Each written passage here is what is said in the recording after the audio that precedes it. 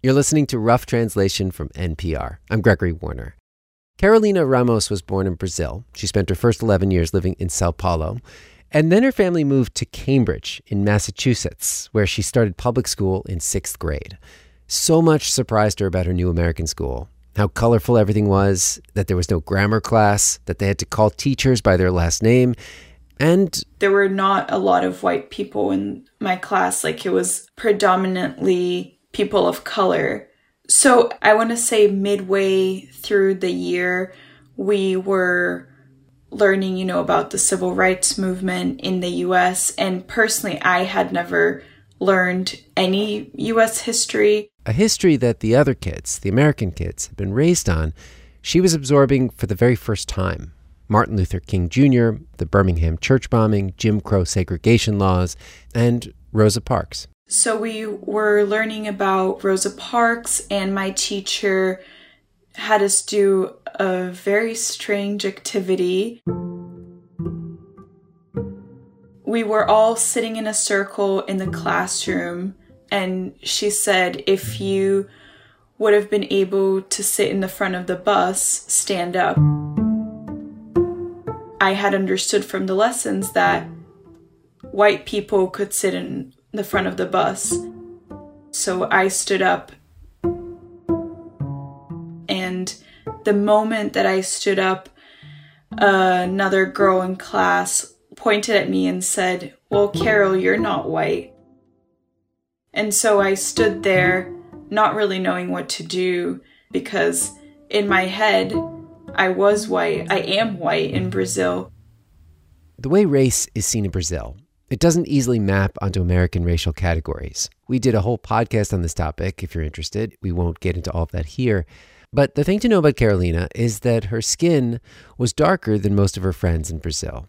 Like me and my friends, we would put our arms together, to compare, who has like the lighter skin or the darker skin. And I would always be the person with the darkest skin. Even her mom would sometimes pinch her cheeks and call her cor de jambo, skin the color of rose apples. But Carolina considered herself white because she'd seen racism in Brazil aimed at other people, and she'd never perceived any racism directed at her. So I didn't sit down right away, and I also felt kind of embarrassed to think that I had this right that it seemed like I wouldn't have had. If she sat down, she'd feel like an imposter, claiming membership in a group, non-white, that she did not feel like she was part of. But if she kept standing, she also felt like a fraud, assuming a privilege that apparently, at least in America, she did not have. I just remember being incredibly ashamed at the time, thinking, I don't even know who I am. This is Rough Translation. I'm Gregory Warner. A while back, we asked you a question. Do you check off one set of boxes in one place, but identify something completely different overseas or in your own community? Do you feel like you belong to the group that people expect you to belong to? And what would it take to feel like you did? My name is Dina, and I'm calling from the middle of the cornfields in Illinois. Edinburgh, Scotland. In Myanmar. I'm originally from Tamil Nadu, a state in southern India. In Louisville, Kentucky, where I work as a doctor. So many of you responded with your stories of not belonging. I grew up abroad, so, we moved from country to country. Or belonging somewhere that you didn't feel like you should. Why do you talk white? Where are your white parents if you sound so white? Or questioning whether you should try to belong at all. I'm so sorry. I know I sound very American, but I'm from Hong Kong, and I don't relate to your life story. Was it something you desired or deserved? Do any of us feel like we belong in a lot of the groups that we're in? And is it a problem, or is it just how life is? That is our question in this episode. How you've made sense of your stories of belonging and longing to be, and what those stories say about our world. Rough Translation, back after this break.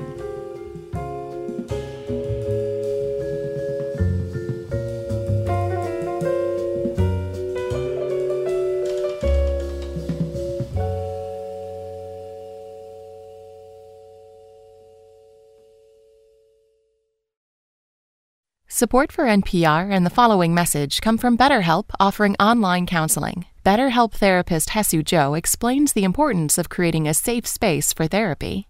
I can't tell you how many times I've had clients that say that expression, like, I've never told that to anybody. That's when I know I've made some kind of momentous move with this person. They feel safe enough to expose that part of themselves, and doing that together with somebody else can be very powerful. To get matched with a counselor within 48 hours and save 10%, go to betterhelp.com/rough. Hey, I want to tell you about a show that you should listen to, Death, Sex, and Money from WNYC Studios. It's about death, sex, and money, and other things that we think about a lot and need to talk about more. Anna Sale is the host, and Anna, I am such a fan. Oh, hi, Gregory. I am a fan of your show because I feel like our storytelling has a similar sensibility. Before we made this episode, I went back to some of my favorite Death, Sex, and Money episodes where you invite listeners to share their stories. That's something you do a lot on the show. It was so inspiring to listen to how you bring out people's vulnerability and also the rough edges of people's stories. Yeah. Oh, thank you. I love that about both of our shows. We keep our stories a little messy and complicated. Check out the always messy Death, Sex, and Money from WNYC Studios. Find it wherever you get your podcasts.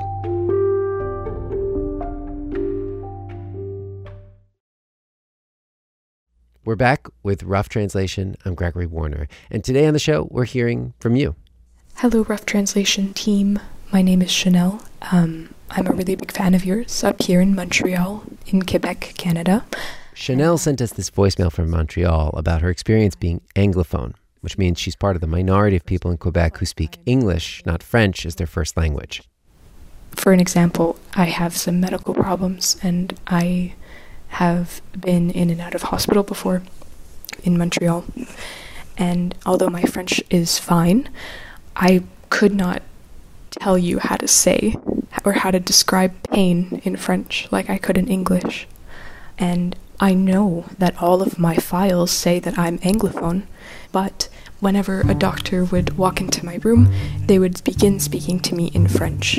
And in these cases, Chanel will take a deep breath and respond in French, knowing that even if she uses the words correctly, her accent will give her away. Because in Montreal especially, if you open your mouth and you have a detectable accent in your French, people will switch to English.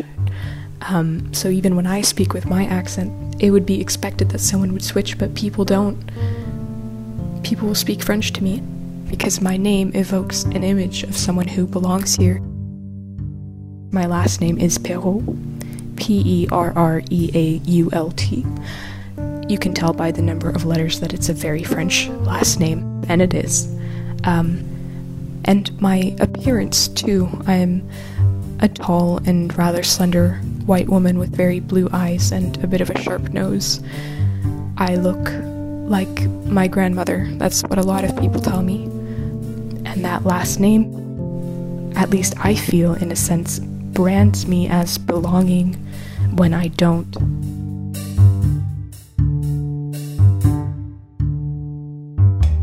So many of your stories about your identity were stories about your parents and a complicated inheritance. Some of you shared your relief at escaping that heritage. The country that I was born into, I didn't like the ruling government and how they ruled. And at some point, I think my dad and the government almost became one. Getting away from the government was almost equivalent to getting away from my parents. Others of you weren't exactly sure what culture to free yourself from. Neither of my parents were really tied to a culture in a place that they were raised. And it led me to think that if you don't learn traditions or culture from your family or your surroundings, then who teaches you that? Or where do you choose to belong to? Or is that even a choice? I mean, it's a feeling of not culturally identifying with the land you're from or the land you're in. Doreen Nelyazi immigrated from Uganda to the U.S. when she was 7 years old. And my parents would go back to Uganda for the summers and bring back our grasshoppers and bring back smoked fish. So Yeah, I would say food was definitely the biggest thing that was retained, as well as like watching your cousin's 4-hour wedding videos when those finally came in. But other than that, there were few opportunities to be like distinctly Ugandan. I felt like I was a person from the continent of Africa. A person from the continent of Africa. That's the voice of our producer, Derek Arthur, who spoke to Doreen. Derek is also an African immigrant. He came to the U.S. from Ghana when he was a kid. Yeah, I was really excited to talk to Doreen because in her email, she wrote about something that I think about a lot. As a Black immigrant, how do I process my own racial identity in a country where, because of my skin color, I'm assumed to share in a history and a culture that I don't feel I do? In that email, Doreen talked about how she never felt like she fit in with the African American community. I remember the awkward moments where my first friends were the other Black kids in my class, but then after some time, those friendships quickly devolved because there was something lacking. Like, I remember getting the questions of like, why do you like talk white? Where are your white parents if you sound so white? It just felt like I'm not part of that community. I guess I'll be friends with the white kids because, I don't know, they're not raising questions about like the way my voice sounds and the way that we're communicating or inside jokes that I don't really get. A lot of what you're saying sounds very familiar to me. Yeah.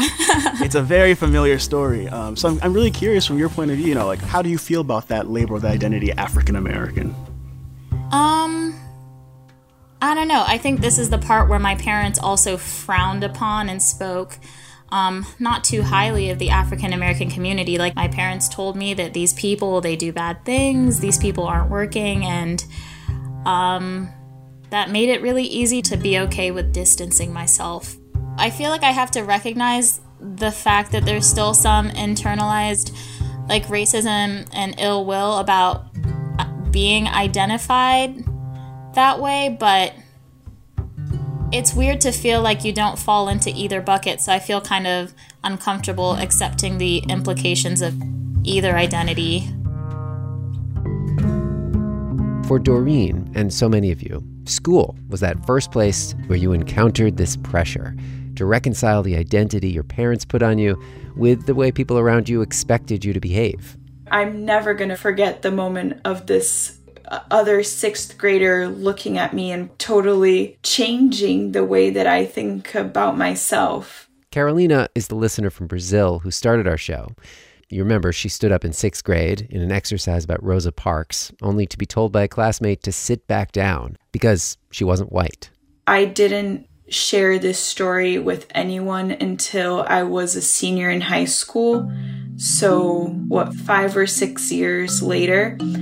And even though I didn't tell this to anyone for so long, I would think about it all the time. Because then I go back to Brazil and part of me doesn't see myself as white anymore, even when I'm there. And part of me still sees myself as white when I'm here. So I think the fact that I can change races in, 7 hours being on a plane goes to show that, yeah, I'm probably going to live in the ambiguity forever. And I'm trying to learn to be okay with that.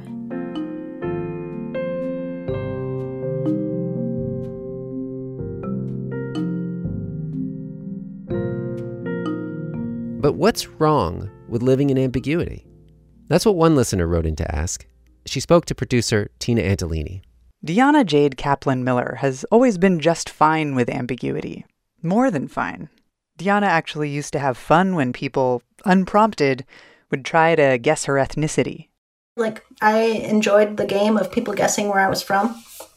Where did they think you were from? Gosh, all over the world. They'd say Turkey, India, Peru, Mexico, not Mexico.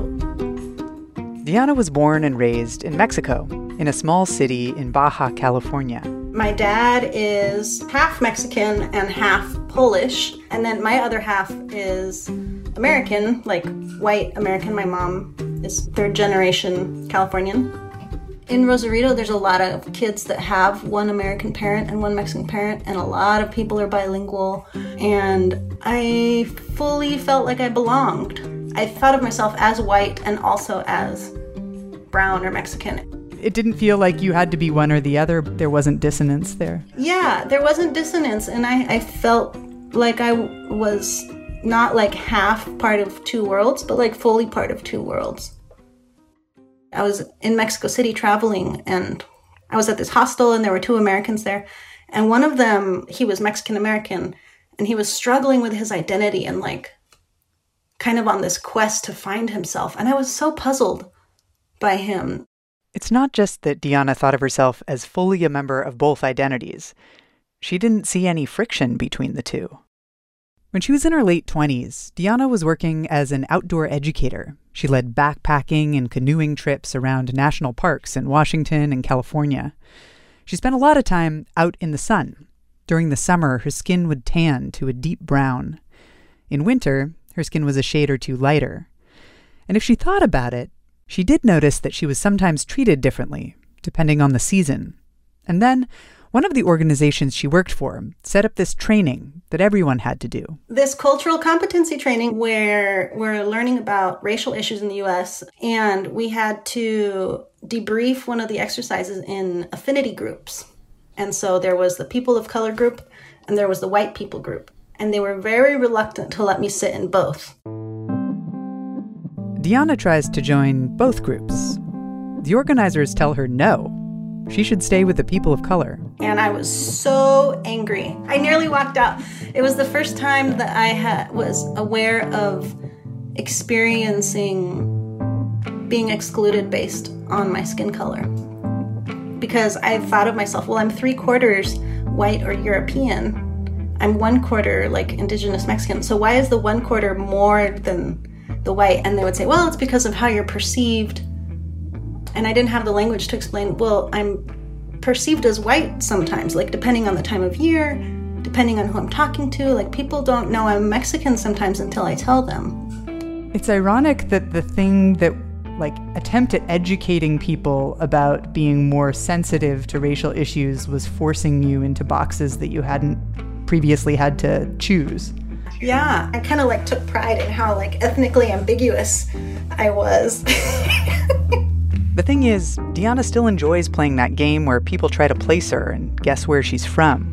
Before I was, learned in cultural competency trainings, I guess that's not a game that most other people enjoy playing, so I guess I'll stop playing too.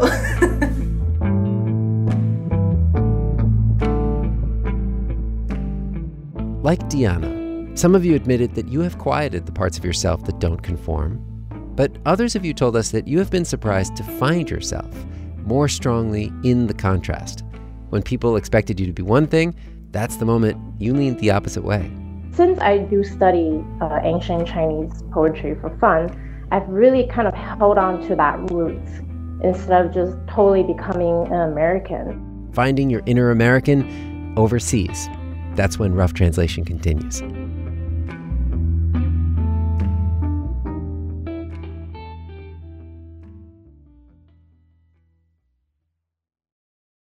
This message comes from NPR sponsor TransferWise, a new way to send, spend, and receive money internationally. With TransferWise, you can save more and worry less. You always get the real mid-market exchange rate when you send money to 80 countries, and 50% of transfers arrive within 1 hour. TransferWise also has a multi-currency account that lets you hold and convert up to 54 currencies. Join over 9 million customers and try TransferWise for free at transferwise.com/NPR.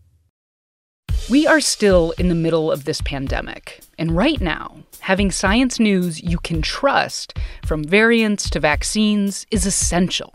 NPR Shortwave has your back. About 10 minutes every weekday, listen and subscribe to Shortwave, the daily science podcast from NPR.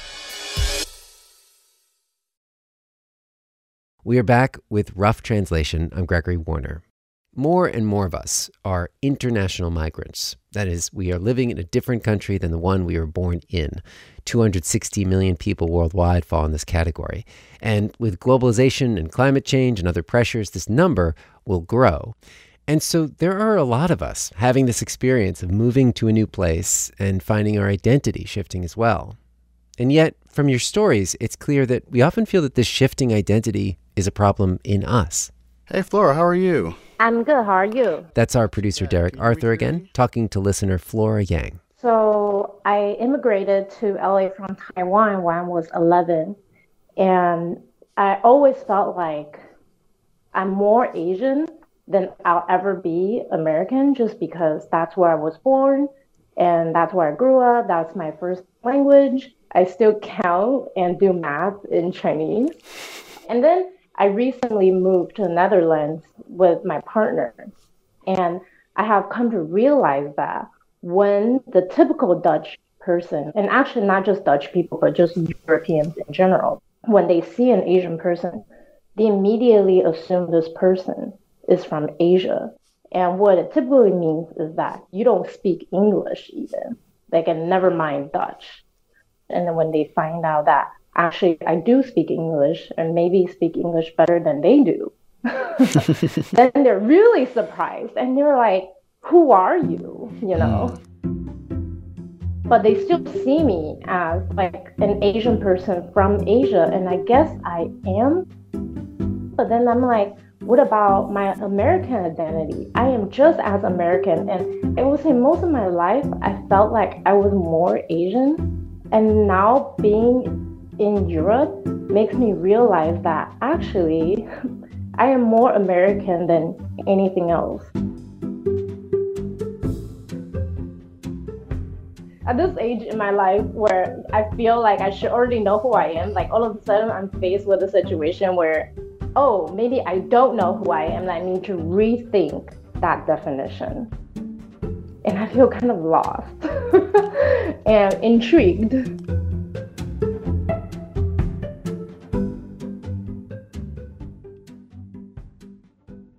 This is Tomas Sheridan in Edinburgh, Scotland.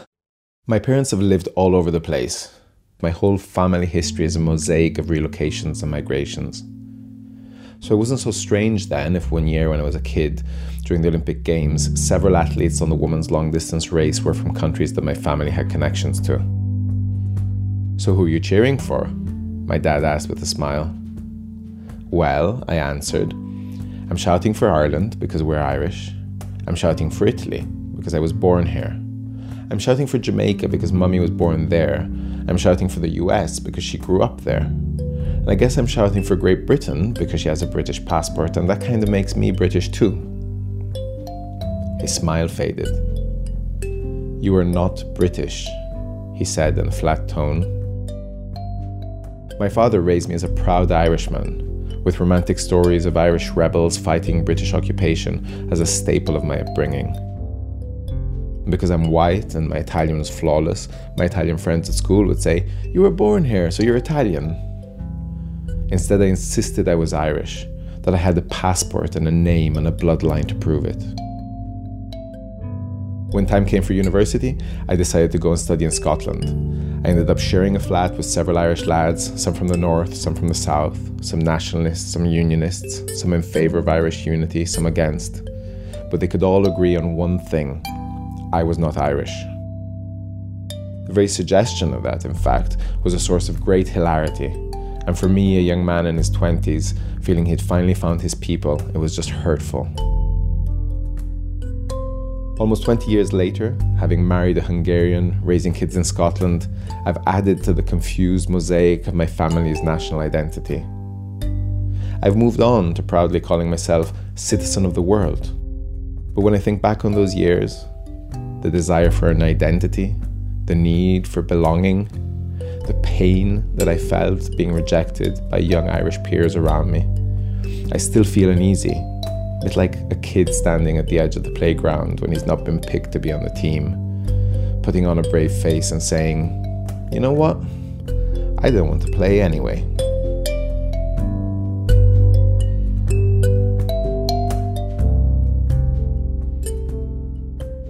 Tomas did not choose to be born to a proud Irishman, and he did not choose to be raised outside of Ireland. But he still felt responsible for that inevitable rejection, a rejection that had little to do with who he is. From your stories, this struggle is a familiar one, trying to fit into an adopted country while upholding your parents' culture. But what about when your parents are seen as the outsiders? So much so that even in the country where you were born, the outsider label sticks to you too. There's a very derogatory name, 老外. 老外means old foreigner, outsider. So I've always been called that all my life. So even as a kid, you were called old foreigner? Yeah. Or they would call me the little old foreigner because I was little. That story next time on Rough Translation. Thank you so much for sharing your stories with us. It has been such a privilege to read your emails and hear your voicemails. We like doing this so much, I would like to ask you one more question if I could. So many of you seem to be not checking the boxes that other people expect you to check. So what are your creative solutions to that feeling of not quite belonging? Do you seek out international friends? Do you immerse yourself in a totally different culture? Give us your tips, your life hacks, your stories, and we will try to feature them in our next episode when we continue this theme of belonging and longing to be. You can email us at roughtranslation@npr.org.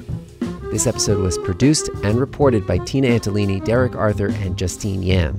Edited by Lou Olkowski. Also on staff, Jess Jang. And thanks so much for the editorial guidance from Diane Arthur, Christina Kalla, Robert Krulwich, and Sana Krasikov. Our Rough Translation High Council includes Neil Carruth, Dee Dee Skanke, and Anya Grunman. Our supervising producer is Nicole Beamsterboer. Our theme music was composed by John Ellis. Additional music from Blue Dot Sessions with mastering by Isaac Rodriguez. And hey, do not wait to send us your stories about how you solve that problem of not quite belonging or checking different boxes. You can email us at roughtranslation@npr.org.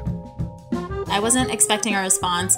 It was one of those, I'm going to pretend like it was Friday, but I'm not sure that it was Friday, but I had a glass of wine and then it was like a spur of the moment email. So I'm pleasantly surprised that y'all reached out and this has been fun. I'm Gregory Warner, back in 2 weeks with more of your stories on Rough Translation.